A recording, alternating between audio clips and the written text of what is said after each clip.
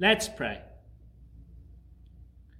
Father God, we ask that as we gather round your word this morning, that my words will be faithful to you, and that you might draw us into relationship with yourself. In Jesus' name, amen. Once upon a time, there was a man who was born and raised on a beautiful island with spectacular scenery and surrounded by a crystal clear blue sea.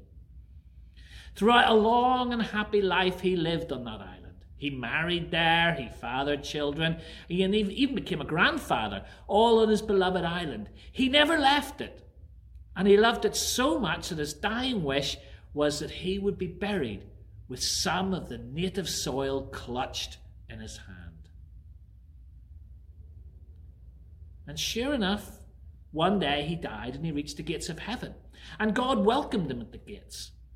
But he said, if you want to enter, you must first let go of the soil clutched in your hand. The man couldn't do it. Years passed. He stood at those gates, and then his wife died. And she went up to heaven, and there she found her husband, still at the gate, clutching his soil. And she tried to persuade him to let go, but no, he refused. And she entered the joyful embrace of God, and he remained outside. More years passed. One by one his children died. Each arrived at the gates of heaven to find their father still stood there, soil clutched firmly in his palm. And each child tried to talk him into letting go of the soil. But still he refused. And they too were greeted with joy at the gates of heaven by God. But their father remained at the gate. Many more years passed. And still he stood at the gates of heaven with the soil tightly in his hand. And then one day his granddaughter died. His first granddaughter. The one who had given him a new lease of life in his middle to old age. The one who lit up his room simply by entering it. The one who gave him some of his most precious moments as she fell asleep on his lap listening to his stories by the fireside. In his enthusiasm to greet her, he ran to her. He stretched out his arms wide to enfold her in a great big hug. And as he did so, he opened his palms, and the soil fell from his hands. And God rejoiced as the old man and his granddaughter entered heaven together, where to the man's immense surprise, he found that heaven contained his entire native island, only more beautiful and radiant with the love of God.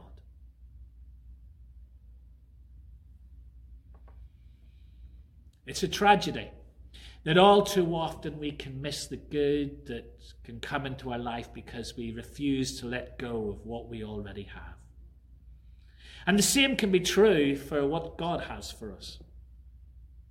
Anyone who tries to take Jesus seriously will, sooner or later, discover that we sometimes struggle to grasp, believe, or follow Jesus.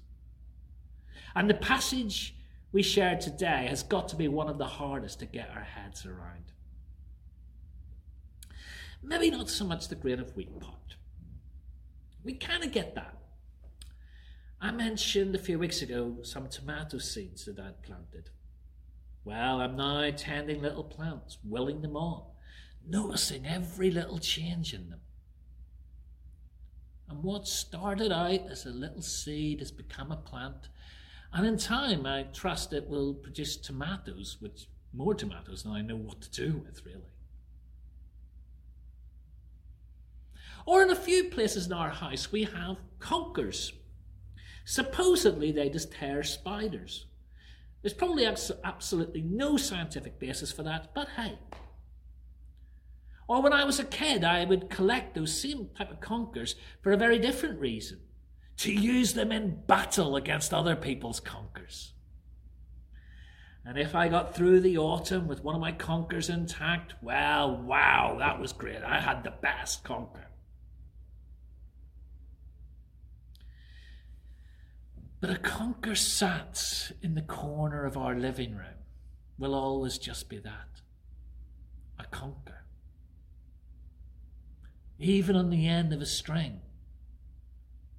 If I managed to smash everyone else's conkers, if I conquered all of them, it would still just be a conker.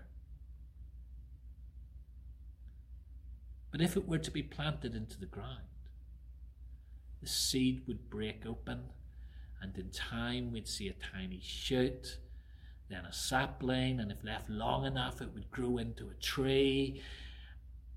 And for a conker to fulfill its true destiny, it doesn't simply mean smashing up other conkers or even repelling spiders. Used that way, it will only ever be a conker. No, it's to become a tree. And when that seed is to be planted in the ground, when it breaks open and the new life within it begins to emerge, in time there will be playgrounds full of children battling it out with conkers from that tree. So now, we get the seed part. It's the next bit of what Jesus says that bothers us. The one who loves their life will lose it, whilst the one who hates his life in this world will keep it for eternal life. Hey, Jesus? Come again? That just runs counter to all our instincts. We live in a society influenced by, or at the very least, described by, Abraham Maslow's hierarchy of needs. Any of you who have done management, psychology, sociology, whatever, you might have come across this. It's often presented as a triangle or pyramid with several levels. And as someone climbs higher and higher up the pyramid, so for the sake of simplicity, their quality of life improves. We need our basic needs met. Food, water, warmth, rest. And once we've secured these, we want safety and security. And then at the next level, we yearn for belonging, love, friendship. And still we continue to climb and we have our esteem needs met, prestige, feelings of accomplishment. And then at the top, we have self-actualization. We achieve our full potential as people. Self-actualization. If Maslow was to be believed, that was the pinnacle of being human. So what would he have made of what Jesus says here? And who do we find easier to believe? Does Jesus really want us to hate life? I know that sometimes the stereotype of the solemn, stern, judgmental killjoy might give you that impression. But how does it sit with other sayings of Jesus like, I have come that you might have life and have it to the full? Besides, why would he tell us to hate something with a promise that if we manage to keep that command, we'll get to keep it forever? And what have those two sayings got to do with each other anyway? And let's be honest, if we take that saying at face value, we've not exactly been very faithful to Jesus over the last 12 months or so, have we? We've taken some quite stringent measures to keep people safe, to preserve life. We've done that in the name of caring for one another, of loving our neighbour, of not being a source of disease spreading amongst our community. Is Jesus saying we were wrong to do that? No, of course not. And yet, something of our experience of the last year or so might speak of the wisdom of what Jesus says here. A few people have commented to me that when their birthday comes around this year, they're not going to add the last year to their age because they haven't used it. But more seriously, we have taken steps to preserve life in the last year. But for many, it's come at great cost. It's cost us many of the things that brought the greatest joy to us. And for many people, life has all but come to a standstill. For some of them, the thought of even starting it again is quite daunting. We've saved life, but have we used it? We've spared life, and I believe it was the right thing to do. But many will question, have we been living or existing?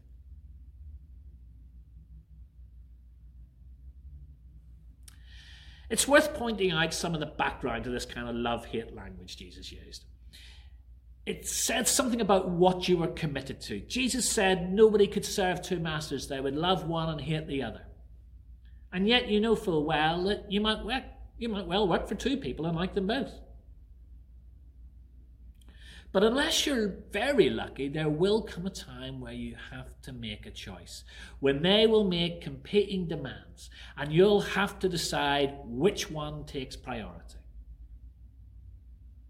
You might have all sorts of reasons why you make the choice you do. Maybe you like one better. Maybe one pays better. Maybe you're more scared of one than the other. But within the language Jesus uses here, the one you prioritize will be the one you are said to love, and the other you will be said to hate. Not necessarily anything to do with your emotions towards them, just your actions. You'll see it in the language of covenants in that period. A smaller power might pledge their allegiance to a bigger power in return for their protection in, say, a war. And they agree that if they're going to get protection from the bigger power, they won't look to the bigger power's enemies. And they use that similar sort of love-hate relationship type language. Another side to it was that it was an idiom in Aramaic. Just as we might use the expression hitting the books to describe studying, and yet normally, unless you get really frustrated with a difficult problem or concept, it doesn't involve physical violence. Or we talk about someone being a bad apple or things going pear-shaped. And if you didn't really understand English, you'd wonder where the fruit bowl is. Aramaic had similar ideas. Loving your life was about living it very cautiously, never taking risks, desperately trying to keep everything exactly as it is. By contrast, hating your life was about being open to the possibility of change, of newness, about being prepared to risk what you've got, living generously in the hope that you might gain something better. You can go through life desperately trying to keep everything just as it is. But you know what? The world will keep moving. It's the nature of things. They change, they evolve, they move on. You know that person who refuses to change their technology, still want to use that Amstrad word processor from the 1980s? Eventually it goes wrong. They can't fix it, they can't get the parts, nobody's supporting the software. And 40 years of work gone like that. Life, whether we like it or not, involves change. And all change involves loss. And all loss brings pain. And that's why we resist it. We can fight it, or we can be open to change, to trust God with it. And yes, we may have to face the pain, and we may continue to bear the scars.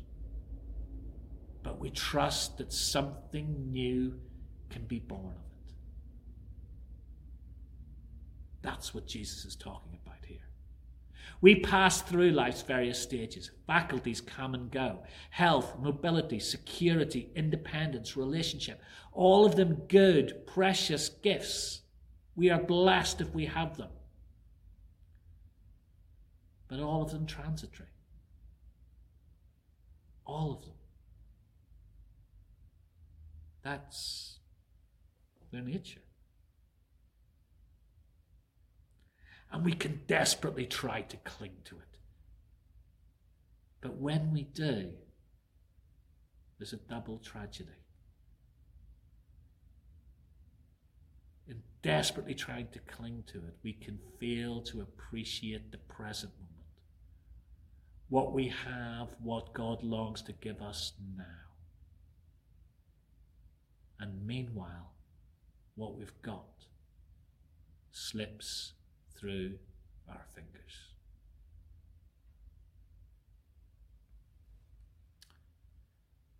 Or we can hold it more loosely. We can trust God with it. Give thanks and appreciate the blessings He brings to us whilst we have them. But when the time is right, we release our grip. We let it go.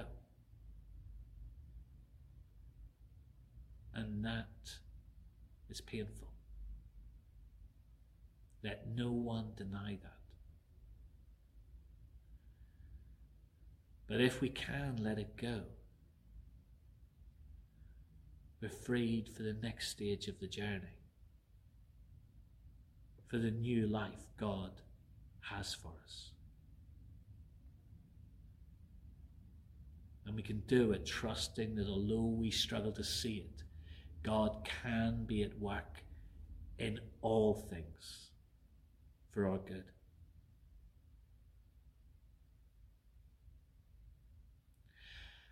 Earlier I mentioned Maslow's hierarchy of needs, and I did that for a reason, because it has an interesting backstory. It's believed that amongst other influences, Maslow was influenced by time he spent on a Blackfoot reservation in Canada in the late 1930s. The Blackfoot conceive of reality in the form of a teepee, made up of different levels that converge into one another. It's thought that could well have influenced the pyramid thing, though others argue that that had more to do with the way later writers interpreted Maslow's work. However, although Maslow might have been influenced by the Blackfoot, it could be argued that he got the pyramid the wrong way round. Self-actualization describes the dream of the West, as we call it today. Whereas Maslow noted that the Blackfoot were not motivated by the kind of things that drive our societies. In particular, they didn't consider wealth important in terms of accumulating possessions or property. True status and prestige in their culture was found in what you gave away. In their view, we are born with a divine spark, what Jews or Christians would consider the image of God. But we were born for something bigger than us. Rather than me just achieving everything I wanted for me, it was just the basis for my taking my place in my tribe and achieving their sacred purpose. And at the head was cultural perpetuity, where we pass on our wisdom, our way of being. And only if we were doing that were we fulfilling our true destiny together. And that says something about this passage. How does Jesus begin? Now is the Son of Man to receive great glory. And when does Jesus say this? Right after the triumphal entry into Jerusalem.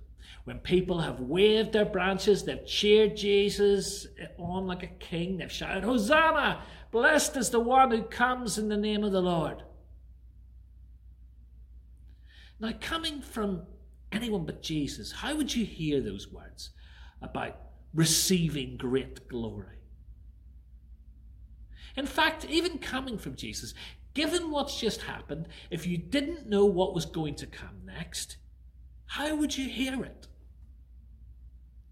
We'd probably hear it in the Maslow-y type way. But in the very next sentence, Jesus turns that expectation on its head. Very truly, I tell you, unless a kernel of wheat falls to the ground and dies, it remains only a single seed. But if it dies, it produces many seeds. Jesus is describing himself as the grain of wheat. He's the one about to fall into the ground. He's about to be killed. He's about to be broken open. But through that, new life will emerge and will flow and be open to all. Jesus flips those expectations because he knows he is part of a bigger story. That by taking his place in the story amongst us, he will be fulfilling his sacred purpose. And not just he, but all those who put their trust in him will find their true destiny as children of God. But he goes further. He adds, anyone who loves their life will lose it, while anyone who hates their life in this world will keep it for eternal life. It's not just for him. Jesus lays the model for all of us. That by taking our place in the story of God, we become all God created us to be.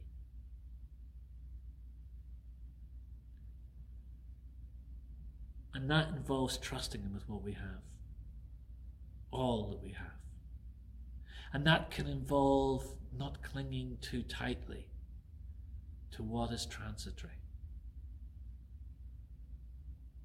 Over the next weeks, months, and so many areas of life, we will move into some kind of new normal, whatever that looks like.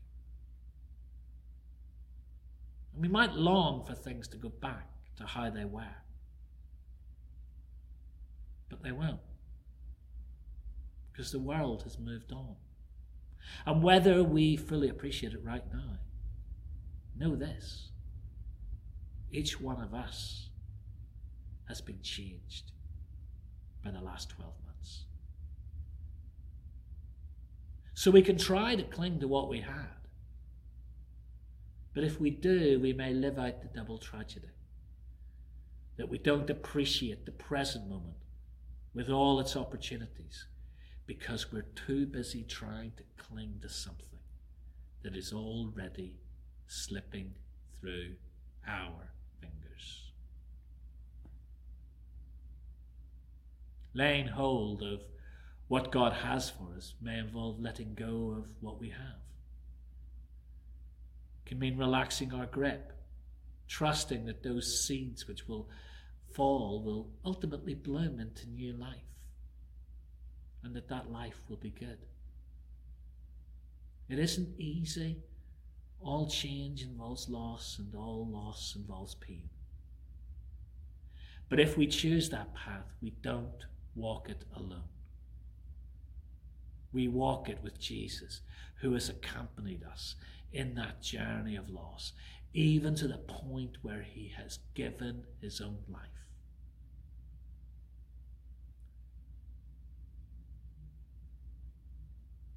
But God didn't let down Jesus. And if we walk that road, he will honour it. God won't be our debtor.